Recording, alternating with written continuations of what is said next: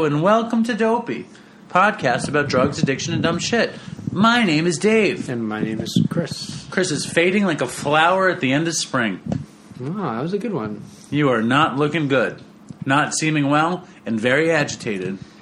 You have no ability to grind it out. I'm grinding. You're not grinding. I'm grinding. I'm ripping. Dude, how did you say grinding? I am grinding. What is that song about? I don't know. What's Asking Person? In 8 minutes, so we have a lot of time to fill. What are we going to talk about? I don't know. I'll tell you this story. In 8 minutes, we're bringing on the lead singer of Three Dog Night, the author of Three Dog Nightmare, Chuck Negron. I'm very excited. Me too. I've been reading this book for like a fucking month. Have you been listening to the book or reading No, I read it. You literally read it? I read the whole thing. Wow. Is it available on audio tape? No. Audio tape? Is that what they're called? No, they're called audiobooks. Or audiobooks. Audibles. Yeah. Yeah, they sent me an autographed copy of it. I'm super proud to have it. I don't know where it Oh, is. wonderful. So we're going to have a picture of it to show the Dopey Nation. The book is coming out. That's part of our talking Now, how point. did you think about getting this guy on? How did I think about getting this guy on? Back in the day, one of my favorite shows ever was VH1 Behind the Music. Yeah. Did you ever watch that show? Yeah. VH1 Behind the Music might have been between VH1 Behind the Music and Artie Lang and Life and Addiction. That's how Dopey happened. Yeah. VH1 Behind the Music, man. That show was the perfect show for me. I remember I would watch every episode. It basically showed a life of a band, the rise and fall of a band. And I live for rise and fall stories about anything. But and I'm a musician, the rise and fall of a band, you know, like there's no better behind the music than like behind the music on Poison or something. Yeah. Some band that had like 5 hits and then they all shot coke and shot dope and disappeared. Yeah. You know, that is my... That's what happened to Poison? No, that happened to Motley Crue. Yeah. Poison, they were alcoholics, but the lead singer was a diabetic, and they turned on each other and they fell apart. Okay. But also, all of those bands came up in the video age, so it's like there's a lot of great footage. Three Dog Night... Three Dog Night, I think, got together in 1968 or 69, and... they were the biggest band in the 70s. Literally. They were as big as the Eagles or Fleetwood Mac or any of that stuff. And I think by 1975, Chuck is going to tell the story, but he wound up so fucked up on heroin, and Danny Hutton wound up fucked up on alcohol and other drugs. Chuck will set it straight that they fell apart. And then when they got back together, the reason that the Behind the Music was so good, though, is because I don't think there is a bigger junkie in rock and roll than Chuck Negron. I mean, I think... So you watched him on Behind the Music and you were like, you remembered him and you were like, I got to get him on Dopey. No, I didn't see the Behind the Music in 20 years. Yeah. Why did it come to me now? Yes. Well, I'm a big fan of music, you know? Yeah. And I think what happened was listening to my music, and I started listening to the Three Dog Night song One. You know that song? No. But I'm going to play it. Why not? And I was like, and it popped in my head. Chuck Negron popped in my head. And I took the, what you always do is you try to contact people on Facebook. And like, where the fuck is, I didn't know what Chuck Negron was doing, so maybe I could get a hold of him on Facebook. And I wrote him on Facebook, and I never heard back. And then weeks later, his girlfriend wrote me back on Facebook, this woman, Amy. Yeah. And she said, well, what is your podcast like? And I told her what it was like. Yeah. And she said, well, do you have an example? And I got nervous because it's like, you know what our show is like. Yeah. But we had just done the Matt Pinfield episode. Oh, okay. So I told her to listen to the Matt Pinfield episode, and in the Matt Pinfield episode, we took care of Matt. Yeah. You know what I mean? We made him look good. And it's very music-y. Very music-y. And he said, and they were like perfect. And then I also remembered back in the day, Chuck was on the Howard Stern show and told some of these ridiculously terrible junkie stories on the Stern show. How old is this guy? He's got to be 73. Oh, wow. Okay. He's got to be 73. Yeah. And I don't want to ruin any of the story because it's like there's a lot of good stories. No, you answered my question. And this is my other. He has like 5 ridiculously big hits, but this I love. Jeremiah Was a Bullfrog when I was a kid. I think that was my first favorite song. Yeah. Because like that initial Fender I Rhodes remember hit. listening to it as a kid, playing pool at my uncle's house and drinking Coke and listening to that song. Shooting coke with your uncle and listening, Drinking Coke. running some coke In the pool. Hold on, this is the other song. Oh. I know this song.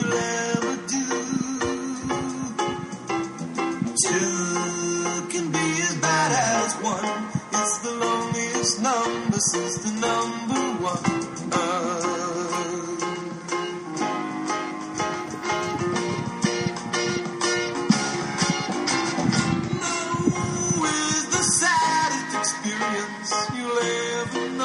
Anyway, I'm just psyched to have him on the show. He's been sober, I think, 22 years, All right. something like that. Let's give him a call. Let's give him a call. Yeah. All right, I should have had his number set up. Can you pause it, please? Is this Chuck? Yeah, how you doing? How you doing, man? Good, good. My name is David. Are you recording? I'm recording. Oh, It's we're going. recording? We're live. We're going. I'm with Chris. Hey, Chuck. What's up, man? Hey, how are you? I'm good. You in Los Angeles? Yes, yes. Yeah, just kicking back today. I have my girlfriend's sister and nieces and nephews here, so we're just kind of relaxing. I heard you were supposed to go to some sort of theme park today, and we held you up or something. Is that Yeah, they went. Yeah, they took off, and they're now on some 2-hour ride. I'll tell you, I don't want to do anything for 2 hours. Yeah. But at any rate, they're having a good time. I just saw a post on Facebook. It's amazing, you know. You see what people are doing. They post all the time. Yeah, it's weird, right? What do you think about it? No, it's cool. You know, it's, kind of makes you lazy in a way. Socially, you don't have to, you don't have to really check up. You just can find out, post back, like, it makes things simple. So, Chuck, you are one of Dave's dream guests. He's been chomping at the bit to get you on the show, and I didn't know much about your music or your story, and Dave's just been telling me tidbits here and there, and sounds pretty wild. Well, it was an exciting time, a lot going on. I mean, things were changing. The 50s were very, very, very kind of close to the vest. People were very conservative, and when we got into the 60s, it all changed. The mid 60s, and so it was really a difference. For women's rights came into play more than ever before, and the sexual revolution, and then at the same time, the pharmaceutical industry, as they are doing now, started changing things, and in many ways, not for the best, but they were actually just trying to help come up with something, with Valium and all these different pills. It was really a generation of pills as well, and a lot of different narcotics. So it was very. It was like the Wild West. Right. And Chuck grew up in the Bronx. You grew up in the Bronx, right? Yeah, I lived first 18 years of my life. I graduated high school, and then I left and went to California, and been here ever since. He was a basketball star. He went to California on a basketball scholarship, and he was signed to a record label at the same time. Oh. And I've been reading your book on my commute in and out of work, and I'm loving it. I finished it today. I've read every page of this thing, and I had a really good time reading it, and I really appreciated the book, Three Dog Nightmare. Oh, good. I'm glad you did. Yeah, I loved it. And I wanted to talk about, I wanted to jump right in because our show is all about drug addiction, recovery, the stupid shit we do. Chris and I are both recovering IV heroin addicts, just in case you weren't aware of it. and we tried. No, I wasn't. Yeah. Oh yeah, we're both in recovery, and we both used to shoot dope, and that's the nature of our show. It's like taking a look at drug addiction and all the stupid shit we did, and what's funny about it and what's entertaining about it. And I found like there was a lot of great stuff in your book to talk about, and getting sober too. Oh yeah, there's a lot of crazy stuff. Your first thing, your first drug was some kind of cough medicine, right? Yeah, I really had no reference to drugs whatsoever. As you mentioned, I was an athlete, and that was really my life. I sang because I loved it, and I seemed to always end up in a band. When I was 15, I made my first record because my friend, kind of grabbed me and put me in this band. But at any rate, I hadn't done any drugs, and I heard the kids when I had gone that summer. When I'd gone home after school, I heard all my friends talk about Romalar and, what a trip it was. It was like an 8-hour trip. Have you heard about this, Chris? Romalar? No. What's the Romalar. chemical? Oh, I forget it. I forget what it was. But it's one of those, it's actually a known chemical now. It's really hallucinogenic and It's the quite dextromethorphan. attractive. Yeah. Quite a great trip. Yeah. You actually became almost 8 hours. It was you were just out of it and a lot of fun. Yeah. But anyway, I was at this party and all these people getting high, and the Mothers of Invention with the band playing there. It was Donovan Leach's party. It was a party for Donovan Leach. And, I just wanted to be a part of it. So I said, you guys ever tried Romalar? I never even tried it. So a couple of people said, no, let's go get some. And I know, I said, where do you get it? Probably a pharmacy. And we got it. We got it in a pharmacy. And at any rate, that was my first drug. And when you did it, did it hit you in a way that you knew you kind of, the addiction kind of like showed itself, that you liked being altered, right? Oh yeah, I loved it. Even in the middle of the high, I wanted to do it again. I was already high, and I wanted to do more. And it was soon after that you came in touch with Danny Hutton, right? And I'm a Three Dog Night fan, and forgive me, I had never known what Danny Hutton's thing was. I knew that he had come up with Brian Wilson, but I don't know. Like I never understood why Danny Hutton was such a big deal. But that's just me. What was? Well, Danny I met Danny at that party for Donovan, and Danny had a hit record. So as soon as I was introduced to him, I knew he had a record called Roses and Rainbows. So he in L.A. since he was from lived in L.A. He was very hot, very people held him in high esteem as a local boy, so to speak. But the record was a good record. So when he, as things matured, he kind of failed on his next record, and then he got a deal with MGM, and Tom Wilson was co-producer. Tom Wilson produced Dylan, Bob Dylan. Yeah, he did. I was really 61. Had a big shot.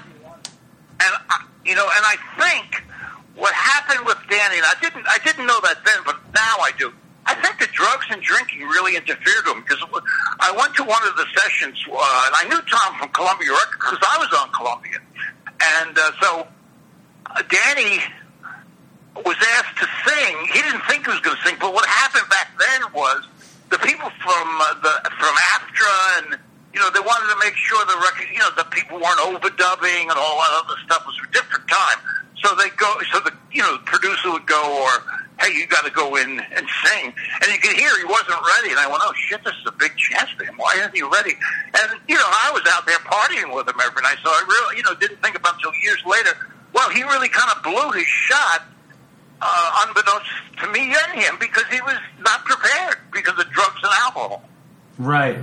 So anyway, he became good friends with Brian, and Brian became our first producer under the name of Redwood. We weren't even Three Dog Night then, and because Brian and him were friends, so one thing led to another one. He was really kind of lost because he could, the record deal was over. He, got Corey Wells together, and then tried to surround himself with really good people, which was a very smart thing. And then Corey wanted one more guy, so Danny said, "I know a great singer," and he called me. So that's how Danny got going. He really kind of was really important in putting it together. As things moved on, he became a real burden. But that's again drugs and alcohol. Was we just were kind of annoyed, but we didn't know that this guy has a problem. So it. So that was the Danny story.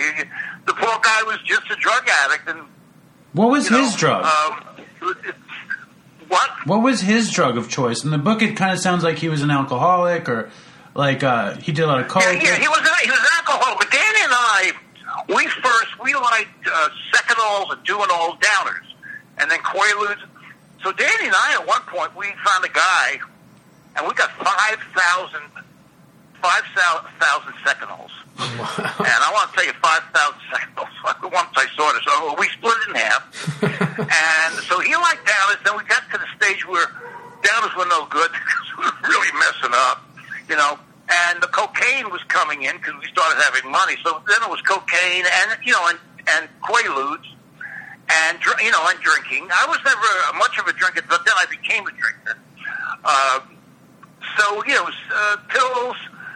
Cocaine, drinking, and that's about it, for Danny. And then as time, and earlier Danny and I would take LSD because we knew, Owsley, and we get the pure stuff.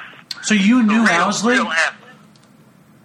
Yeah. They'd go to his place, and he'd sell it to us, and it was not illegal when we got it. What year was that? Guess what? 67? So were the Dead hanging around them? What was the deal there? No. We were LA group. I know, but the Dead actually were in Los Angeles with Owsley and Watts and stuff, and Owsley was making them eat all this raw meat and shit, and he was producing acid. Yeah. No, I never know. I didn't know the Dead. I mean, I did shows and I met the Dead, but I did not, they weren't a part of our, our circle, So, I didn't know them. Oh, right on. I love all these stories. You guys hung out with, like, Steppenwolf and Vanilla Fudge and those guys, right? Well, those guys were, Steppenwolf was the opening, not the opening, with our management company. So we got to open for them when they were selling out, 20,000 seat arenas, 18,000 seat arenas. So we got to open for them, which was our break. They really gave us our break. And I don't know why they didn't fire us, because we kicked their ass every night. Every single night. And, the following year, we headlined in almost every one of those places because, the audience wanted us back. So, and then Steppenwolf finally let us go because, they just kind of saw, John Case saw this is not a good combination. So then we opened up for Vanilla Fudge, and we became friends with them. They were kind of crazy guys and, nice guys. But our first tour was with the Flying Burrito Brothers. I love that band. Graham Parsons. Was he in Mess? Good band. What a combo. I mean, it was just like night and day, two different bands. I mean, but back then you could have eclectic acts. They didn't look for acts that, they just looked for two good acts, and the audience, was they weren't conditioned to hear one type of music like they are on the radio today. Right. I mean, when our radio station, it went from UMass Tequila to Sugar. Everything was on one station. Well, everything was good then, Chuck. That was the difference. Everything was good. Yeah. There was a level of quality. Do me a favor, though. It was very eclectic, and you could grow as a listener, being introduced to things that you would not be today because you're just listening to the same song over and over. Right. Back then, what was because our show is a total drug debauchery show. When did you find that Three Dog Night for you became like a crazy drug time? When was the beginning of the beginning of that? Well, actually, there's many levels of crazy. I mean, the year plus that I was on the second hose was horrific. I mean, I broke my nose 2 times. I mean, I used to fall. I crashed through a table, did a swine dive into a glass table. They were picking out glass for an hour out of my face. He went on stage with a broken nose, broken arm. There's pictures. Oh, yeah, a couple of times.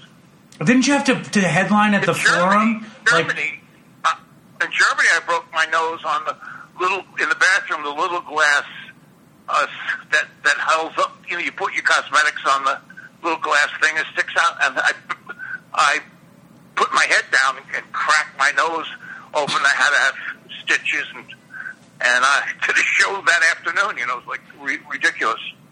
Totally. What was I thinking? What happened was when it really got dangerous, when it really got where I didn't care. I mean, I always wanted to do the shows. The drugs. I get up no matter how hungover I was. I wanted. I just couldn't wait to do the shows.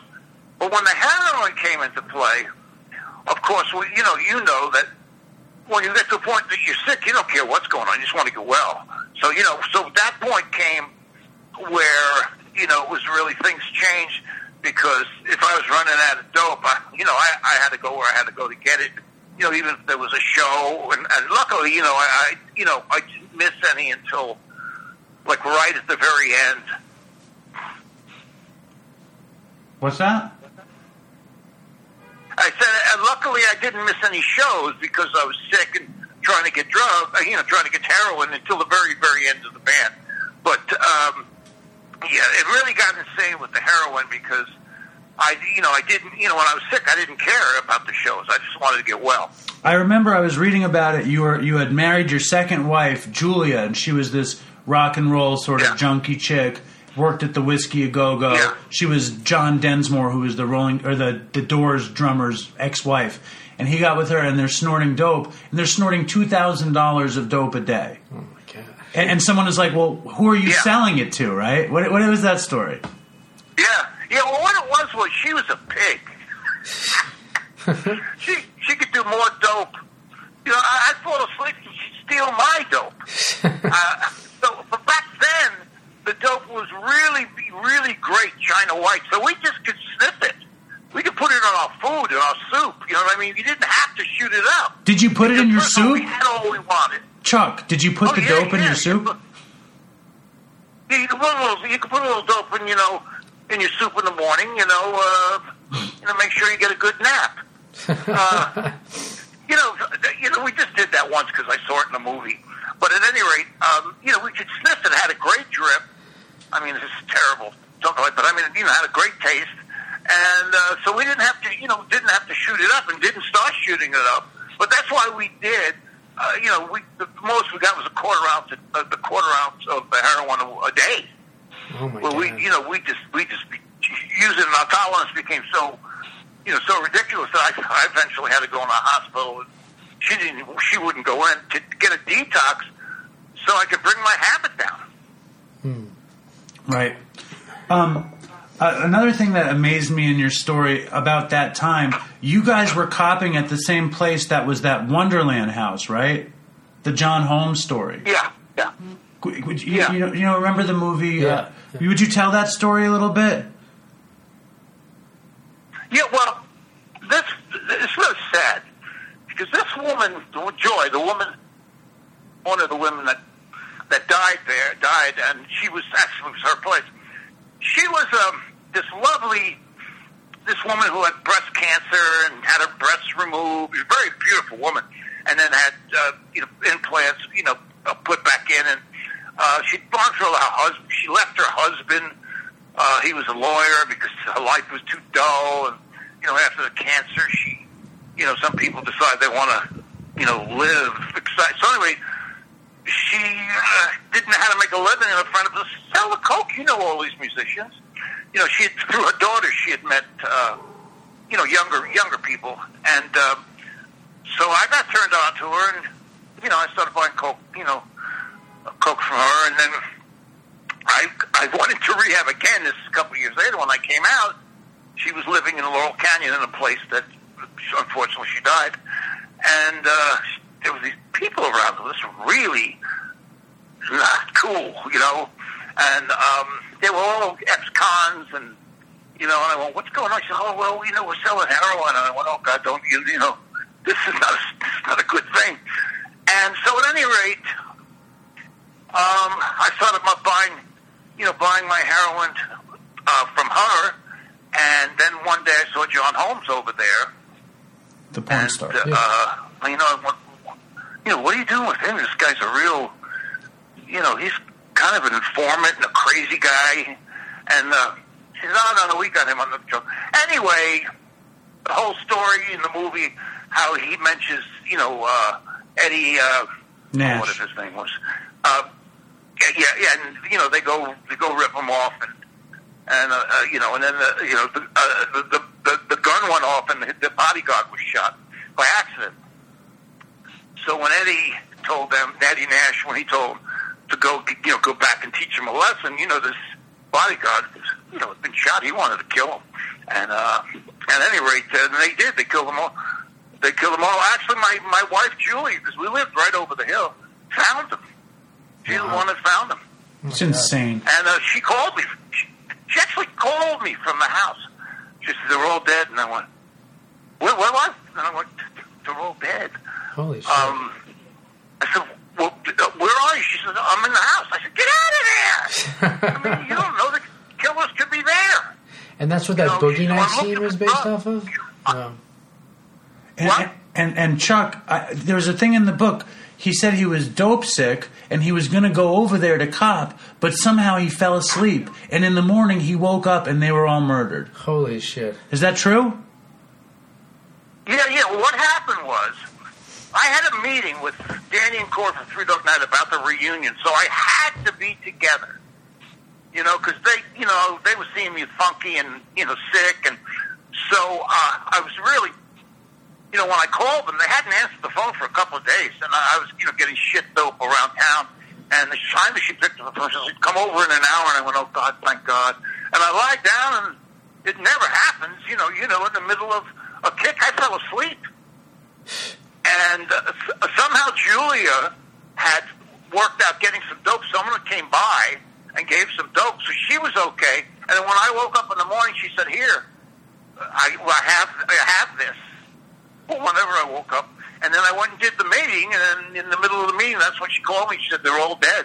But yeah, I mean that was my first thing where, you know, God, it was a miracle. God saved me. God intervened, because you do not fall asleep, you know, in the middle of being dope sick. No, of course not. It's an amazing the last story. thing you do, right?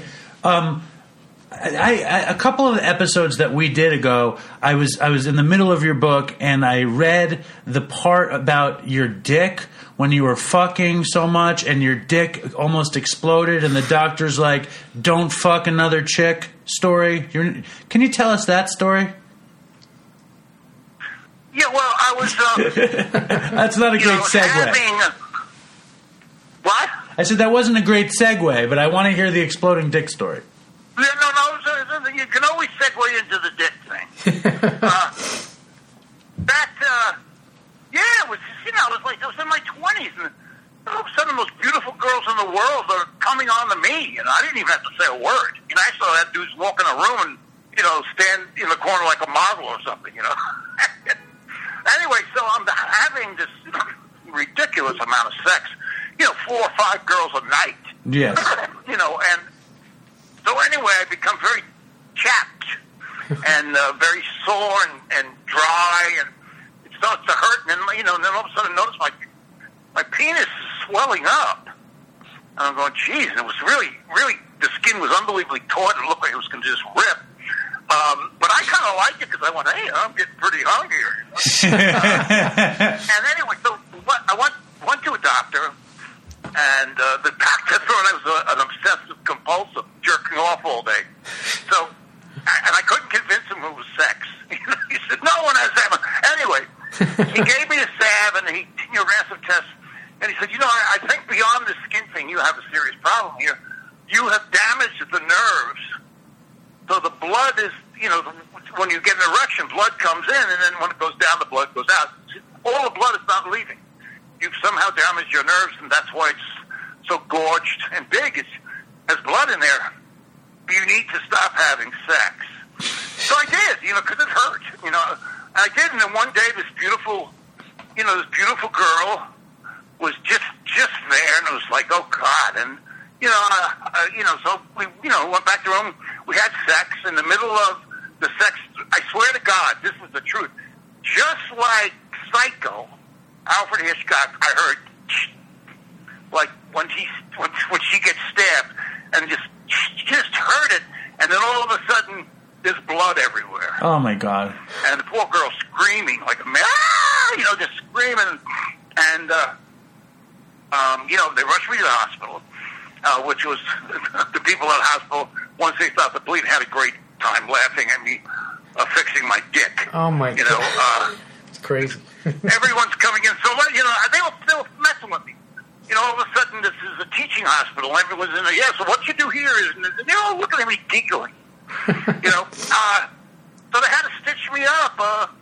The skin had just got so taut that it split. It just split right down the middle.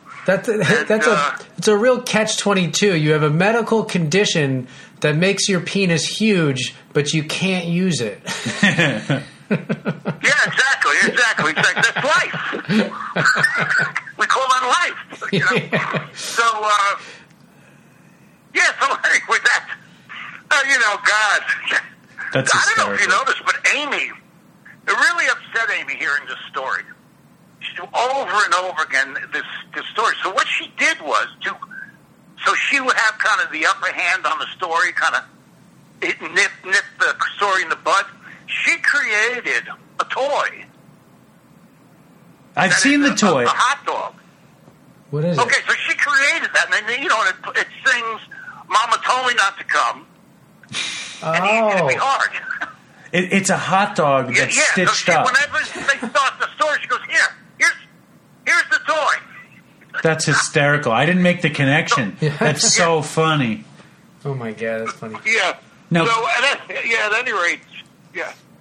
Chris is not the biggest music fan in the world, and just to paint you the picture of Three Dog Night, there's three singers. There's Chuck, there's Danny Hutton, and there's Corey Wells. And then there's that fantastic R&B rock and roll band pushing the music across. I love your tunes, and what was it like the first time that guitar... What was his name? What was the guy who wrote Joy to the World? Hoyt Axton. What? Tell me about the first time you heard him play you Joy to the World. Well, the first time, the guys had heard the song, and they had turned it down. Who, Danny and Corey had heard it? Worked on the song. Corey, Danny, and the whole band had heard it, and Corey and Danny turned it down. There were a couple of guys in the band, Joe Shermy and Michael Alsop, wanted it. They liked it. They thought it was good. But Danny and Corey, those, when it came to songs, the band had nothing to say really what we were going to do. They just made it happen, Right. So I just heard that they turned it down, so I figured it wasn't a very good song. So anyway, Hoyt came over one night, and he says, look, I recorded this thing, a new version, and he plays it, and it's like, Jeremiah was a prophet. And I go, what? Why would you do that? Who would record that? And he said, well, the thing was, the other one, no one wanted to record it. They thought it was stupid. I went, what? He said, well, Jeremiah was a bullfrog. Or Jeremiah was something, and then it ended up bullfrog. And I said, well, let me hear the song, the way it in its original form. Because he made this big gospel record. And he played it on the guitar, and I said, what, come on, guys, let's go in. And actually what it was, to be honest with you, I felt bad for Hoyt. Hoyt was, was a big star. Hoyt was one of the great writers. He was at a time in his career where he was hawking his own stuff. And, he was getting turned down by us. And I felt bad for him. So I said, guys, let's go in and fool around with it. That's when we fooled around with it. It's just one of those things that started really happening. So we recorded it right then. And,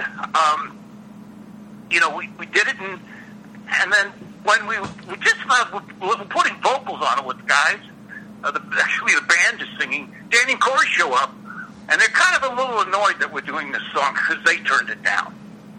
But they can't not admit it's sounding good. So they said, well, okay, let us sing the backgrounds too. So they come in, and of course with the three of us singing, it became 10 times better, just the harmony. And then, we gave it to the record company, and, that was that. We kind of worked through, a time where, you don't know a song, when you're not sure about it, go in and sit down with it and work it out a while. You never know. It might work out.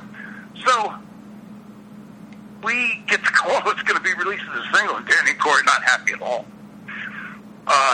They said, they're making fun of the song. So I said, guys, come on. Anyway, it comes out. This song is so big that we are not eligible for the Grammys because it came out too late. But the song is so big, they invite us to perform it as a guest on the Grammys. Huh. Never happened before. Huh. Well, Chuck, that's So we do. The following year, it's up for several Grammys, including Record of the Year, and on my Best Vocal Performance. I don't even think they have an award anymore. And that song, anyway, it was number one for 6 weeks, and sold. I heard it was like 8 times platinum, something like that. One of the freakiest songs to come around the years as far as success. So you never know. You never know. Well, that song, the production on it is so crazy. Just when it starts with that electric piano and you just belt it out. I mean, I remember I was a kid and I heard that song and I was just like, "This is my favorite song." And Just break out dancing. it just hits you like that, and the production, it's just so magical and it feels so good. It's amazing, and I think that's a quality of your singing too. I think when on those songs, on like one, you capture a feeling that's just undeniable. Like that song is so haunting, and Jeremiah is so feel good. It's like you have this quality that's just incredibly infectious and amazing, and it's really cool. Oh, thank you. You're welcome. Thank you. Great band. We really had quite a band going. Great live band too. Yeah, kick ass. I mean, they toured the world. Tell Chris the story in Japan when you guys got into all those problems in Japan. Well, Japan was the first place that we ever landed. There were thousands and thousands of people at the airport. Like the Beatles, we'd never seen that before. So we were kind of feeling pretty good about ourselves. And the shows were, we were selling out and just, doing well. So we were invited to, the clubs. The clubs at night, we got pretty, pretty wrecked. I got wrecked and took one of the limbos and thought I was going into the hotel and went into a Buddhist temple inside with the car. It wasn't. They wanted me to leave the country, so I had one more show. They said after the show, out of here, and so I did. Fortunately, I'm allowed back. I'm allowed back now. But the Japanese are so gracious, and they were so patient with us, as they were with many other acts. But that was a time in Australia. When we went to Australia, they wanted to do cavity searches with us. Oh my and we're God. going, what? Because evidently Paul McCartney and Joe Cocker come through with drugs. I think just pot. And so they were, fed up. And these guys literally were, doing terribly uncomfortable stuff. And the other thing about it is you find a lot about people. We all went through, and I came out, and then I noticed Danny getting back on the line. He wanted to have another cavity search. I want to hear the story where you're on some trip and you had to sacrifice your tooth to keep you from getting dope sick. Oh man, these guys are all over me. I mean, they were intercepting packages. I was sick. I was sick, and I had a show coming up, and I said, what's wrong? And I said, I've got an infection. I need a tooth. And, I went in there, and, I can't believe the dentist, took it, because the tooth I picked, he went, you can't lose that tooth. Let me fix it. That's an important tooth. And I said, I think I want it out. And I don't know why he took it out, but he did. And I got a prescription for drugs, and I was okay. I lost the tooth that I needed the rest of my life for 2 days of medication. You know what I'm saying? What did they give you? What did they give you for it? Gave me codeine, and actually I got a couple of Dilaudid. There you go. I talked the guy into it. Really low pain threshold, and that, when I'm singing, but I just, he knew. I think he knew. Just get me. He's the one to be out of there. So, but in the when the band was over, when I left, in the early '80s, I had been busted. I was getting ready to go to jail, but I was out for for some time. And then when I got out of jail, I was on probation. I had drug tests all the time, so I had to cover up the drugs I was taking. So I go to this other dentist who would kind of try all these new different things on me. It's kind of like his guinea pig. And he was nuts. And then he'd write me scripts. And one time he was getting ready to put Novocaine in my mouth, and he stopped. He stuck it in his leg, and he shot himself in the leg. He goes, I can't stand this. The leg hurts so much. I went to myself, oh, my God, he's nuts. Not I'm nuts.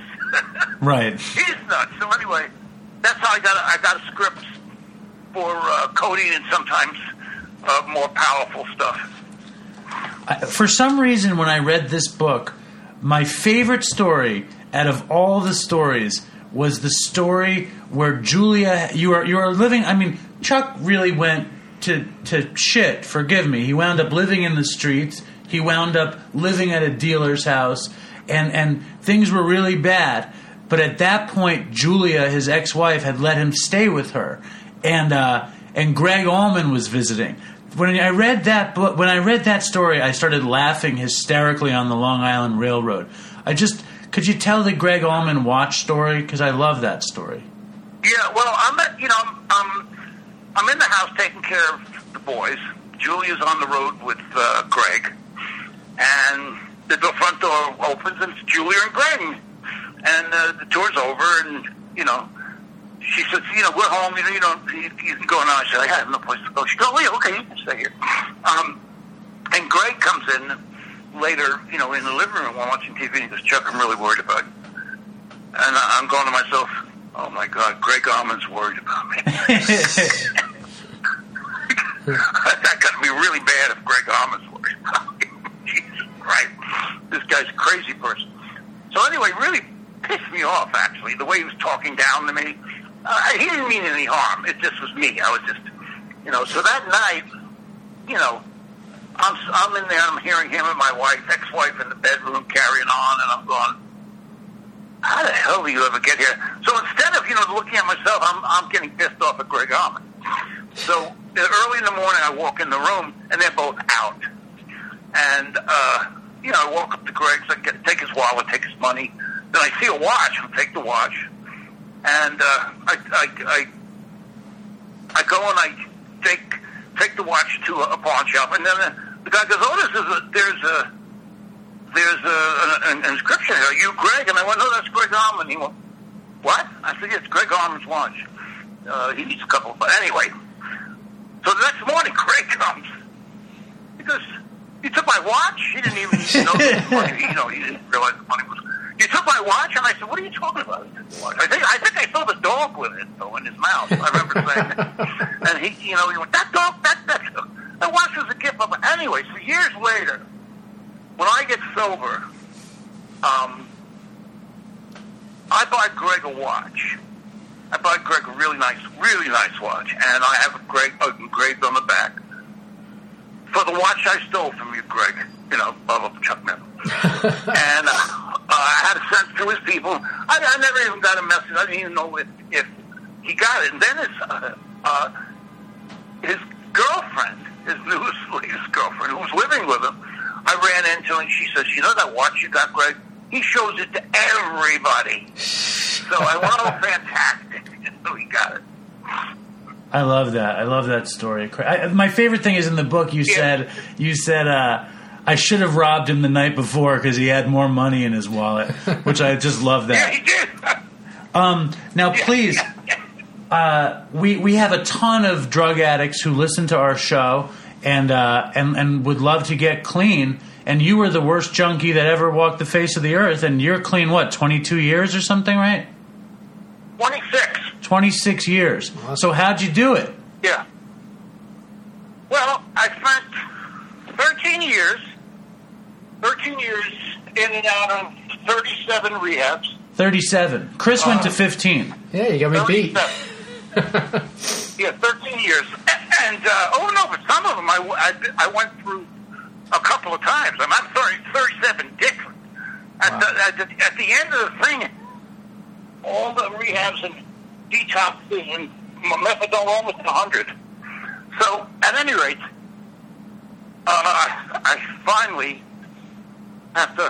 Hold on 1 second. Catch my breath. So, at any rate, I got up to... You want to take a second, Chuck? We're cool. We can give it a second. Yeah, okay, yes, I'll take a second. Anyway, so, I'm told by this doctor that the only place he will help me get into, and my sister-in-law takes me to this doctor, and she's just trying to help me because I'm dying to weigh 126 pounds, and I have 15 teeth left, and I now have hepatitis A, B, and C. So, this doctor says the only place I'm going to help you get into is Cry Help because it's a no-nonsense place. All these other places treat you like you're special, and you're not, and, you're so charming, all of a sudden you're Mr. Charm when you're in detox. But how's that a detox? You're a dick.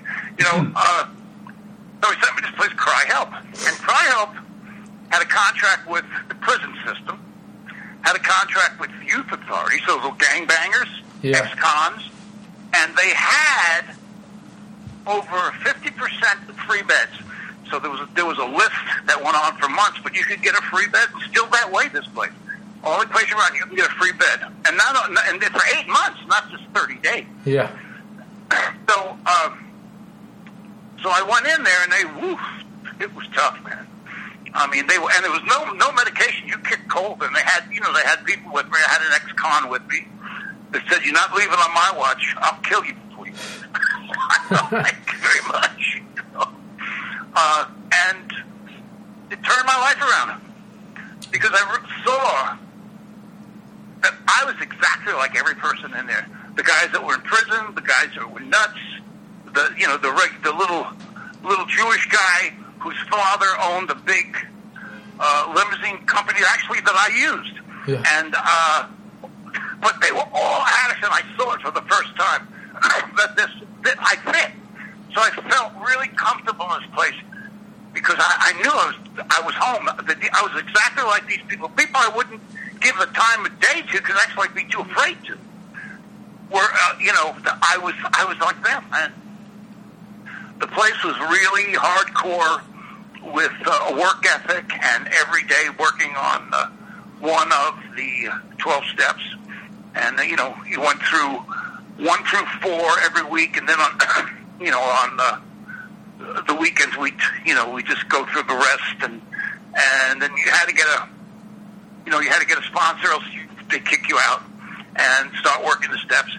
You could not have a phone call for 60 days.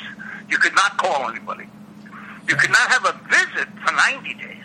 So you were totally isolated, and all you had to do was worry about was getting clean and sober. So it was a great place, saved my life. I was there almost a year, and, it taught me how to live. Yeah. I was reading something that I love that Chuck said. Because Chuck's son had a serious problem with drugs, too, and he was on intervention. And Chuck was saying that short-term treatment just doesn't work for most people. Yeah. And that they need to go long term, or else you're just in that revolving door. Yeah. Didn't you find that true for yourself? Yeah, same thing. Chuck, I went through Impact. You know Impact? It's in Pasadena. It's kind of similar to Cry Yeah, Help. I was in Impact 3 times. Yeah, Impact's it has a sort of a similar model to Cry Help, and it was the same sort of milieu you were talking about and stuff. And I agree with what Dave said. It's 30 days, they call it the spin dry, and it's just that cycle of it's how you end up in 37 rehabs. You need to go away for a while. If you've been doing it for a long time, you got to spend a long time somewhere. Yeah, and it's sad that not many people, see a lot of the companies that now, fund these, they have insurance, they only do 28, 31 days, to get even 60 or 40 is a miracle. And, like you just said, you spend a lifetime using drugs, your brain isn't even close to being right in 30 days. Right. You're just physically away, but, the obsession is still hidden right there. All the dysfunctional behavior is still there that takes months, if not years, to get rid of. And, it's really, really hard to just, go in there for a short period of time and come out and think you're going to be successful. Right. How's Chucky doing? Impact. Chucky's doing great. Well, he was just here, but very, very sad. This thing never ends. Chucky got clean, now, just over a year ago, so it's not that long, a year and a half now. And in that period of time, the mother of his child, his love of his life, OD, died. Oh, my God. So Chucky was this year for the memorial, and he looks great. I've never seen him weigh that much. And he looked great, and he's doing great. He's really doing well on the job he's worked on for a couple of years. And it's, really, really it was great to see him, because he had the road I had. Very, very hard road, to find his way to being clean. So, it's a blessing. Thanks for asking. Yes, of course. And Chuck, I just want to thank you again, and I want everyone to know that your book, Three Dog Nightmare, is out March 13th, and it focuses on life after recovery. There's a ton of photos and 11 new chapters, and Chuck just recorded a record with his daughters, right? Negron Generations.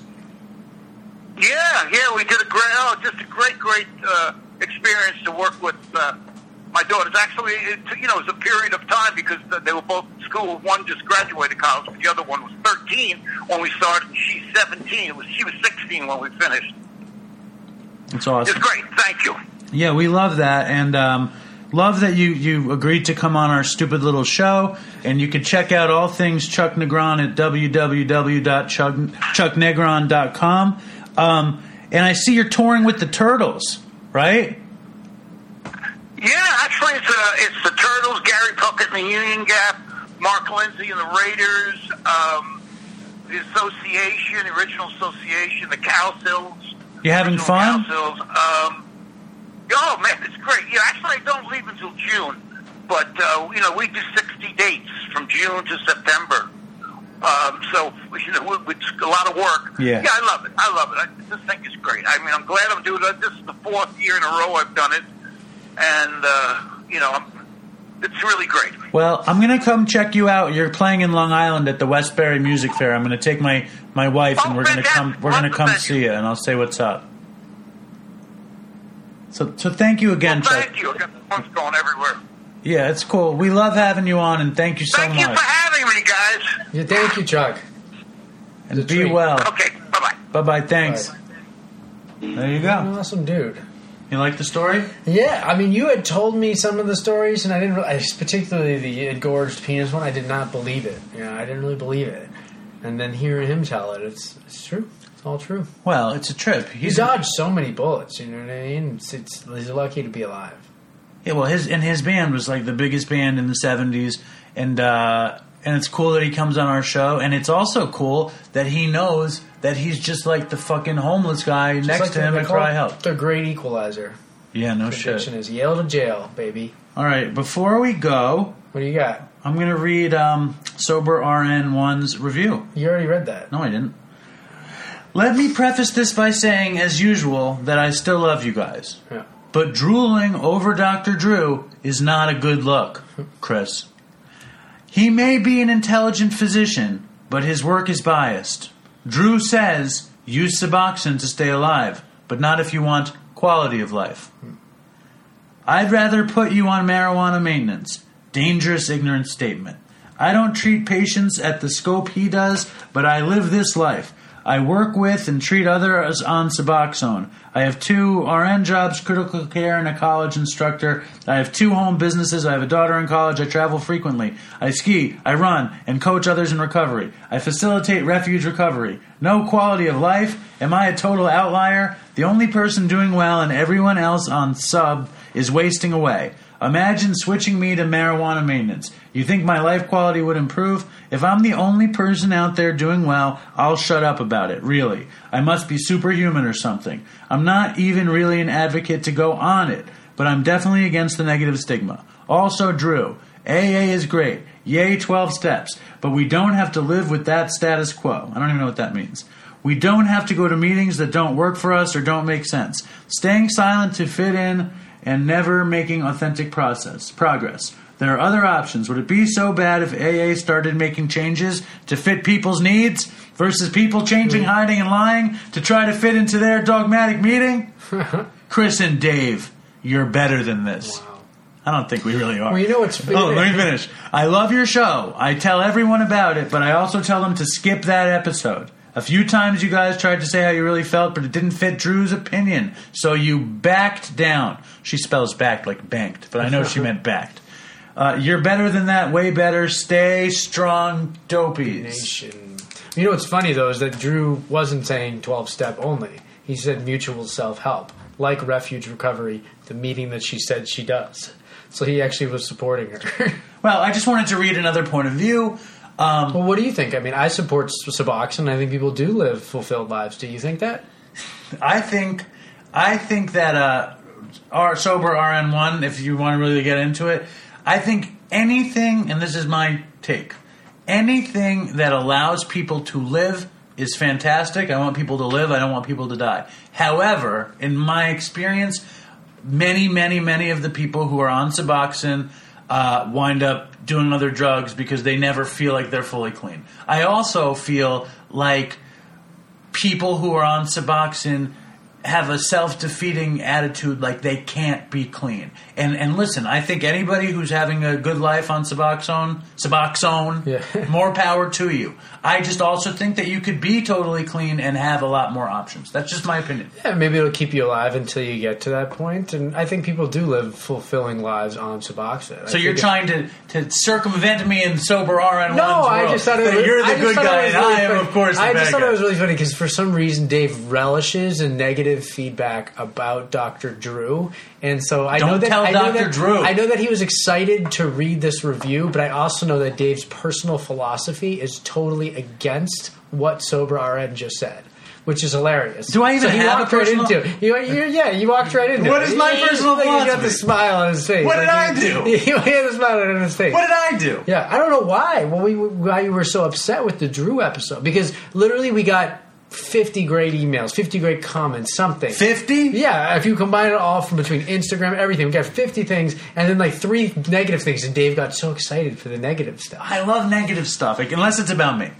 If it's about me, I don't like it. If there was negative stuff about a different guest, you wouldn't like it. No, I don't know. What is it? There's just something about it. I don't know. There's something I like about it. I like, because Dr. Drew, is by far, all respect and homage to Chuck Negron, Dr. Drew is the biggest celebrity we've had on the show. I mean, he didn't sing Jeremiah Was a Bullfrog. What about Lilo Brancato? Oh, there is Lilo. Lilo. And who else? Matt Pinfield. Well, Dr. Drew, I think we have a baseline. And I also thought that Dr. Drew... You know, and I am very grateful that Dr. Drew came on Dopey. Yeah. But, you know, I couldn't stand up to him. He overpowered me, and this is my way of, like, you know. He was just so intense. It was overwhelming for you. Yeah. Yeah. Yeah. Yeah. See? I liked his intensity. Listen, it's like I said, it's like when you get fucked really hard and you enjoy it. Have that ever happened to you before? that I've gotten fucked really hard and enjoyed it? Yeah. No. All right. Well, stay strong, Dopey Nation. Is that it? We That's- wrapping it up? That's what it feels like. Ask for some stuff. You asked for some stuff. Make a plea. Look at that, right on the button. I make a plea for stuff. For followers and buy some merchandise. what I really- Dopeypodcast.com. We got t-shirts. We got stuff. Yeah, look at him. Yeah. What I really want is if you're listening to this show at this point, we should do this at the beginning. That's Yeah. what Omar does. Yeah. If you're still listening to the show at this point, pick up your phone. The review is very hard to do. I would love a review. No, they've made it much easier, actually. They updated the podcast Okay, app. so leave a review, but before you do that, follow us on Twitter, follow us on Instagram, and follow us on Facebook. And Reddit. What about Reddit? And Reddit. Yeah. Follow us on Reddit. Even though Oh, it's, wait. Even though we all know. Wait. Hold on. No. Reddit No. is only for nerds. Just so we know. All right. Well, now I'll meet you on Reddit, my fellow nerds. We have, my friend, a comment I got to read. A Reddit one or the Instagram? This is an Instagram comment, okay? Yeah. Are y'all ready for this? Okay. This guy says, "Hey guys, I just wanted to let you know, for the first, say, 16 or 17 episodes of Dopey, I used to do lines of cocaine while listening to your podcasts. Then after one of those 2 episodes, I realized how happy you guys sounded. I am now 4 months sober and listen to your podcast to help me realize that I'm not the only one with addiction and fighting it. I never would have imagined how much Narcotics Anonymous helped me. Seeing that there's people out there who are way worse off than me helped too. You guys are truly the best kind of podcast because you're not some Dr. Phil never done drugs in your life piece of crap that judges people. You lived it and you beat it. You guys are true podcast heroes. Thanks a lot for helping me along the road. Best wishes." What's his name? I don't want to say it. Maybe he wants to be anonymous. Liam McGregor? No. Close, but no. Thank you. And Podcast Toodles. heroes. Thank you. Toodles. You know, say Toodles this one time. No. I wanna take a walk around the world. I wonder would it do me any good? Until I get some money in my pocket, then I guess I'll just have to walk around my neighborhood. But I wanna be good so bad. Wanna be so good, so bad, so bad. I wanna be good so bad. Bad desire's all I ever had. And I wanna take a ride up in the sky. Watch this aeroplane just pass me by. And I wanna see a Lear jetliner take a dive, just to show all of these people what it means to be alive. But I wanna be good so bad. Wanna be so good, so bad, so bad. I wanna be good so bad. Bad desire's all I ever had. And my shadow's getting smaller and smaller. And it's time where I stand. Shadow's getting smaller and smaller. And it's high noon where I stand. And I wonder would they pay it any mind when I leave this busted city far behind. I'll take the high road, however far it winds, because peace and love are very, very, very hard to find. And I wanna be good so bad. Wanna be good so bad, so bad. I wanna be good so bad. Bad desire's all I ever had. Damn it, all these suckers make me mad. And it's all I ever had. And it's all I ever had. And these suckers make me mad, and I wanna call my dad, and it's all I ever had, and it's all I ever had, and it's all I ever had. And it's all I ever had. And these suckers make me mad, and it's all I ever had, and I wanna call my dad, and it's all I ever had, and it's all I ever had. And it's all I